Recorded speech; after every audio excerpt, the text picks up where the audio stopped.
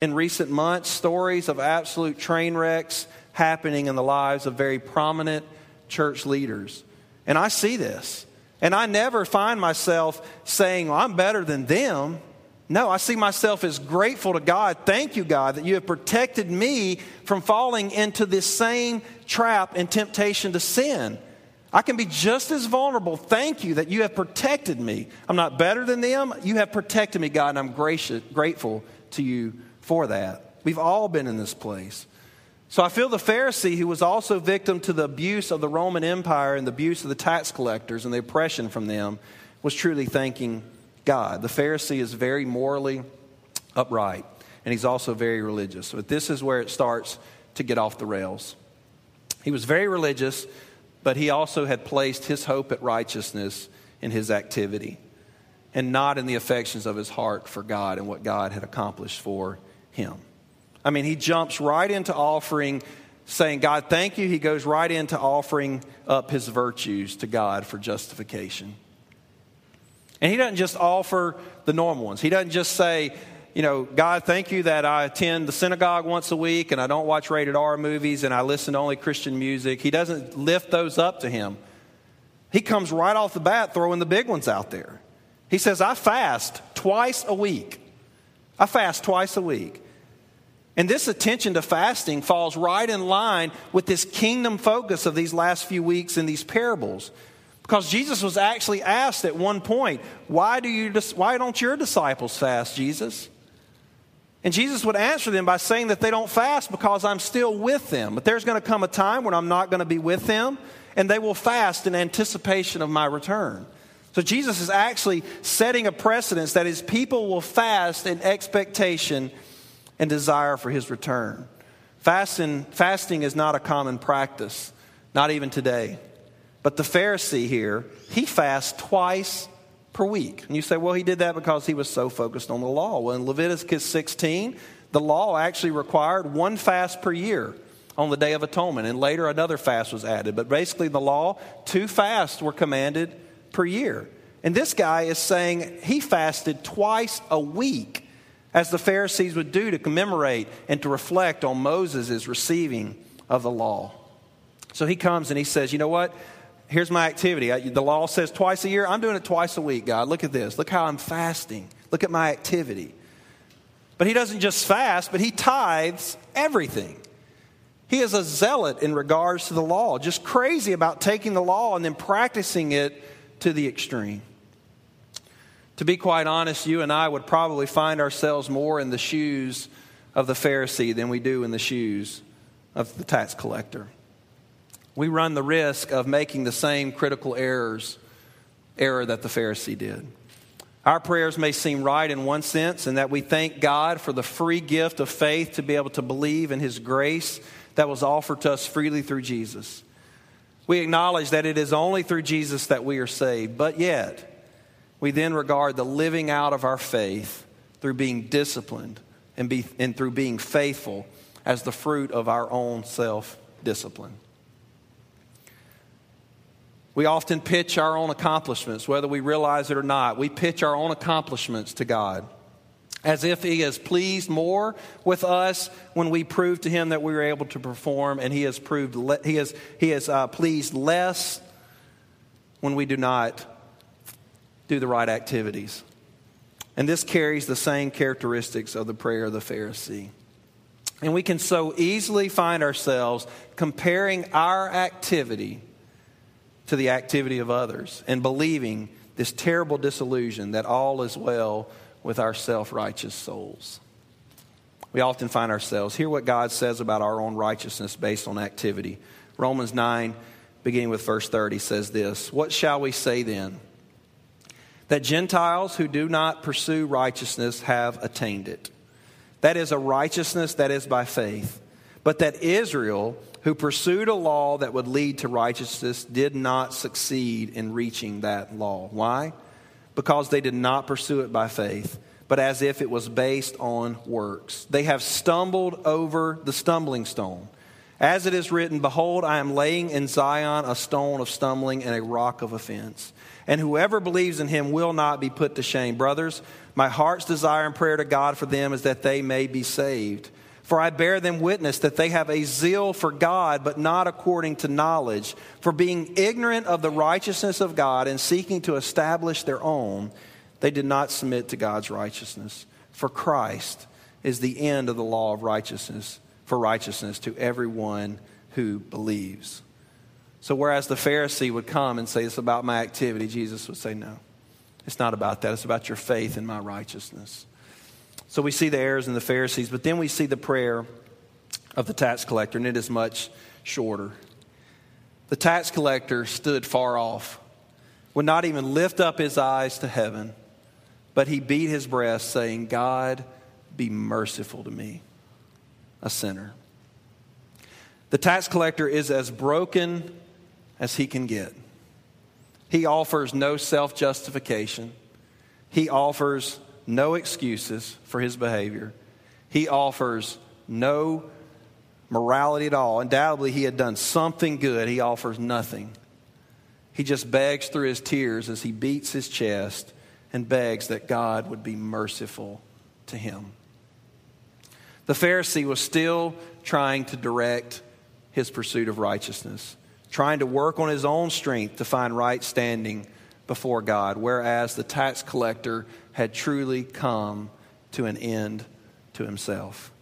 A.W. Tozer addresses this similar situation when he said this: the reason why many are still troubled, the reason why many are still seeking, still making little forward progress, is because they haven't yet come to an end of themselves. He said, we're still trying to give orders and interfere with God's working within us. The Pharisee most likely stood at the front of the temple, but the tax collector stood at a distance, probably barely in the temple courts where most Gentiles would gather. He being a Jew, but yet gathering out probably barely in the temple courts. The Pharisee stood with his eyes lifted up, and the tax collector, in contrast, would not even lift his head. The Pharisee prayed with confidence in what he had done and in his virtues. But the tax collector was sorrowful and had nothing to cling to but mercy, to fall on the mercy of God. The Pharisee confessed all of his virtues, and the tax collector only confessed his sinfulness. He had come to an end to himself. We see a similar situation occur in the confession of David in Psalm 51, where David begins by saying, have mercy on me, God. David offers nothing. He offers nothing. He brings nothing to God but a cry for mercy after having an adulterous affair with Bathsheba and then having her husband killed. David begins his prayer to God in repentance, not by saying, well, I was king. Look at the things I did do well, contrasted to the things I didn't do well. He says, have mercy on me, a sinner. He brings nothing to God but a cry for mercy. Paul would say the same things in Philippians chapter 3. Paul would say, if anyone has any reason for confidence in the flesh, I have more. And he lists, he was circumcised on the 8th day of the people of Israel, the tribe of Benjamin, a Hebrew of Hebrews. As to the law, he said, I'm a Pharisee. As to zeal, a persecutor of the church. As to righteousness under the law, blameless. But whatever gain I had, I counted as loss for the sake of Christ. Indeed, I count everything as loss because of the surpassing worth of knowing Christ Jesus, my Lord. Paul says that this is the righteousness that we desire to obtain. Righteousness that depends on faith, not works, not accomplishments, not virtues, but faith that Jesus is merciful and gracious to those who call on him. And then Jesus would, in our parable, would just drop the boom with the meaning of this passage. And he says that the Pharisee, with all of his discipline and morality, though feeling accomplished, would leave the temple unaccepted and unjustified, while the tax collector, who had made his living by abusing people and being a traitor to his own people, by having repented and casting himself on the mercy of God, would leave the temple justified. That verse is a haunting verse. Haunting because we live in a culture where we focus a lot on activity as the means by which we gain righteousness. And Jesus says that activity left the Pharisee unaccepted and unjustified. What do we mean by justification? That's a big word. What do we mean by that? What we mean by that is right standing before God. Not neutral before God, but right standing, positive. Jesus did not just get us back to neutral. He got us into right standing with God. No other religion in the world offers salvation freely. Not based on our works, not based on our ability to comply, not based on the things that we have done, but totally on the work of Jesus, who came to us on our behalf. We don't have to try through our activity and actions to get to him. He came to us through Jesus. And he said, my son has died for you, and his blood was perfect, and it paid the price for your sin. No other religion offers that. Listen to this verse in Romans chapter 3, verse 21. But now the righteousness of God has been manifested apart from the law, although the law and the prophets bear witness to it. The righteousness of God through faith in Jesus Christ for all who believe. For there is no distinction. Because listen, we're all in the same place. All have sinned and all have fallen short of the glory of God. And we are justified, we are brought into right standing with God by his grace as a gift. It's a gift. Through the redemption that is in Christ Jesus, whom God put forward as a propitiation by his blood to be received by faith. Why? Because this was to show God's righteousness. Because in his divine forbearance, he had passed over former sins. It was to show his righteousness at the present time so that he might be just. And listen, not only will he be just, but he might be the justifier of the one who has faith in Jesus. Man, that we're not justified by our activity. Do we work? Yes, we work with all that we have so that Jesus may be glorified in our life. But look what he says here. He says, my righteousness, I give it to you as a gift that you receive through faith so that I may be seen as just and I may be seen as the justifier. Not you seen as the justifier, that I might be seen as the one who justifies those who have faith in Jesus. Jesus is the only one who is just and the only one who justifies all who place their faith in him. And then Jesus would finish this parable by saying that if you exalt yourself, you will be humbled. And if you humble yourself, you will be exalted.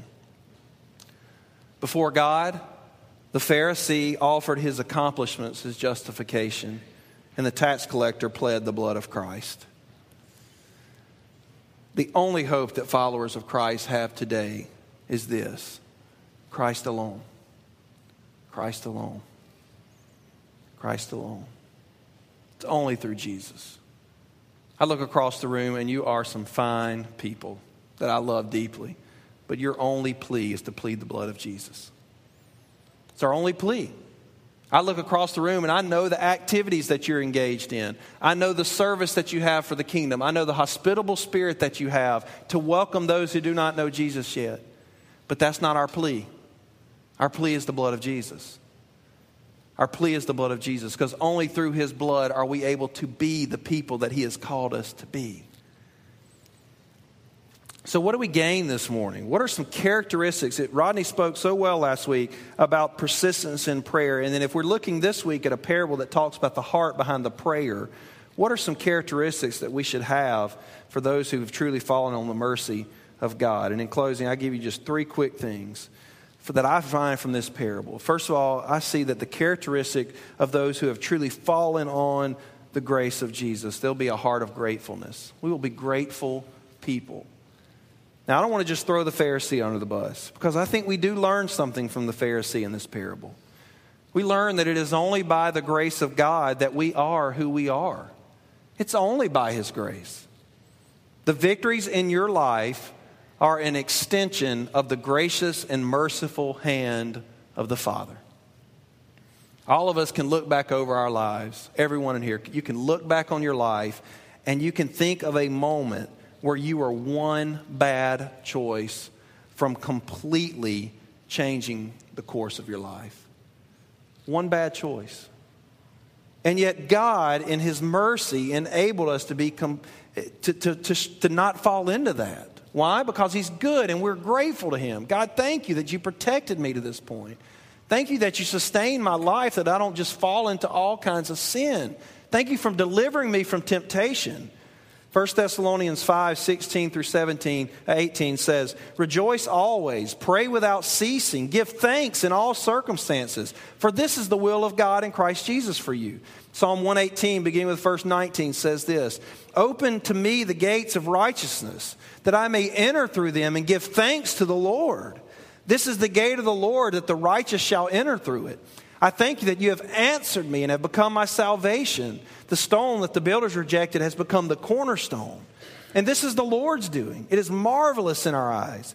This is the day that the Lord has made. Let us rejoice and be glad in it. It's a gift.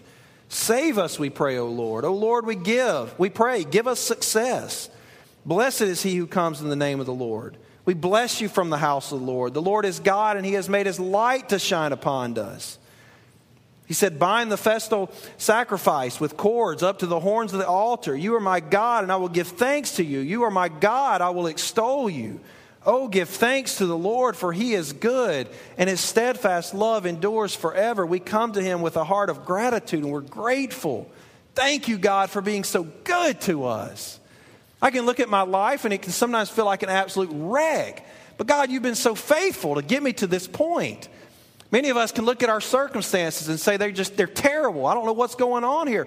Thank you, God, that you've brought me to this point, and thank you that you are leading me through these trials and these temptations, because I know that is evidence of you working in my life for something good. Thank you, God, for being so grateful.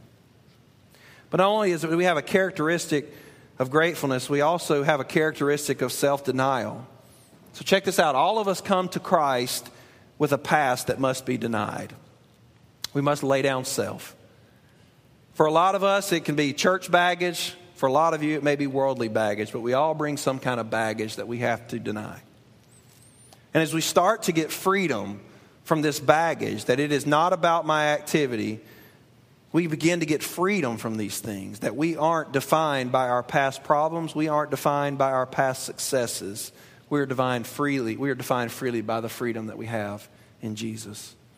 And you will find, and we can run the danger that we start to find ourselves walking upright, chasing after holiness. And if we aren't careful, Christ can then not be the source of our righteousness anymore.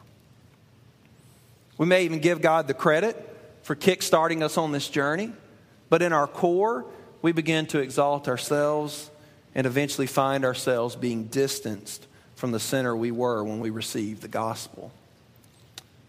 Now hear me this morning.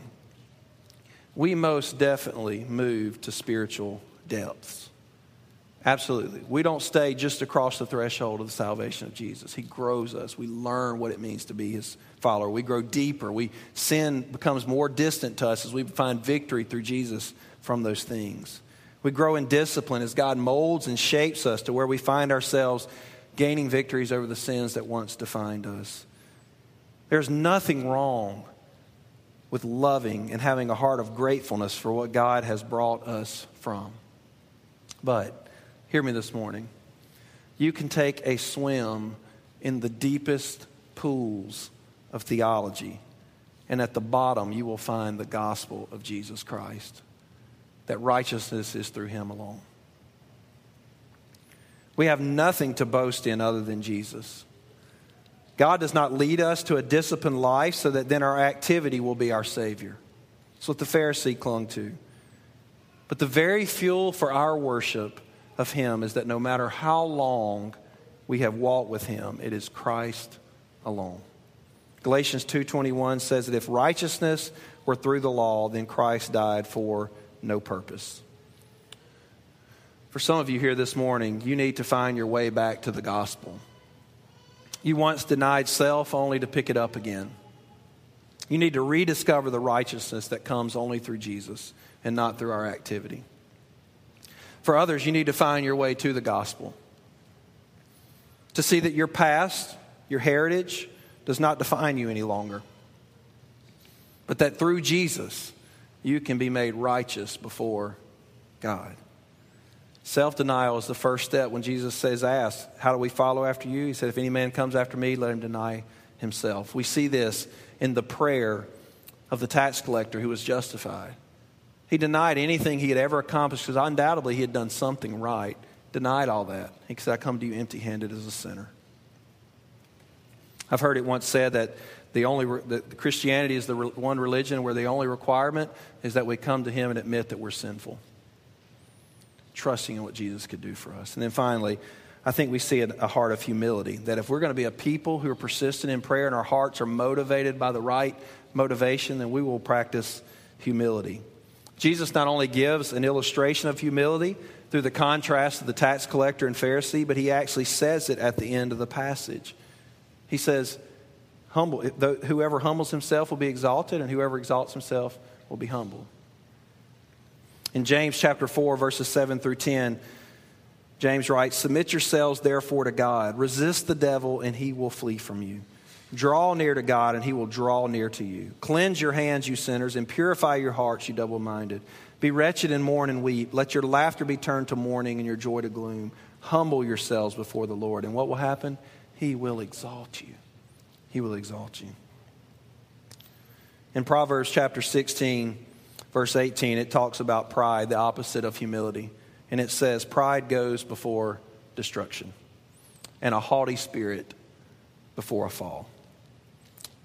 We must ask ourselves this morning, are there areas in our life that we have allowed pride to swell up? The Pharisee in this parable brought a laundry list of accomplishments before God, and the tax collector, nothing. Yet it was the tax collector who went away justified. Are you finding yourself humble before God?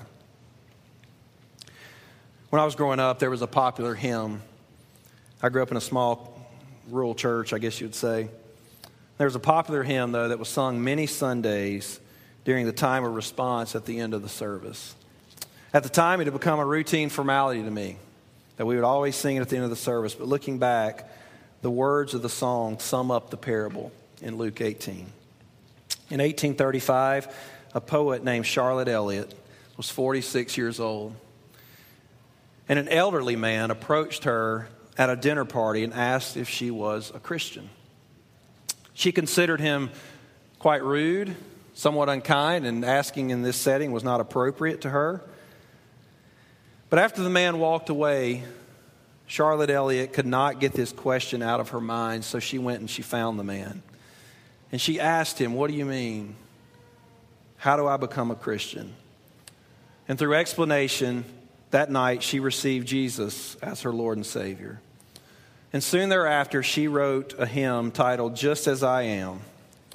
And this was a testimony to her newfound faith in Jesus, and as a tribute to the man who told her that she could come to Christ, in her own words, just as she was. That she didn't have to bring anything to him, that he called her to come to him just as she was. And the opening line of that hymn sums up Luke 18 when the words say, just as I am without one plea, but that thy blood was shed for me. And that thou bidst me come to thee, in other words, that you call me to come to you. O Lamb of God, I come.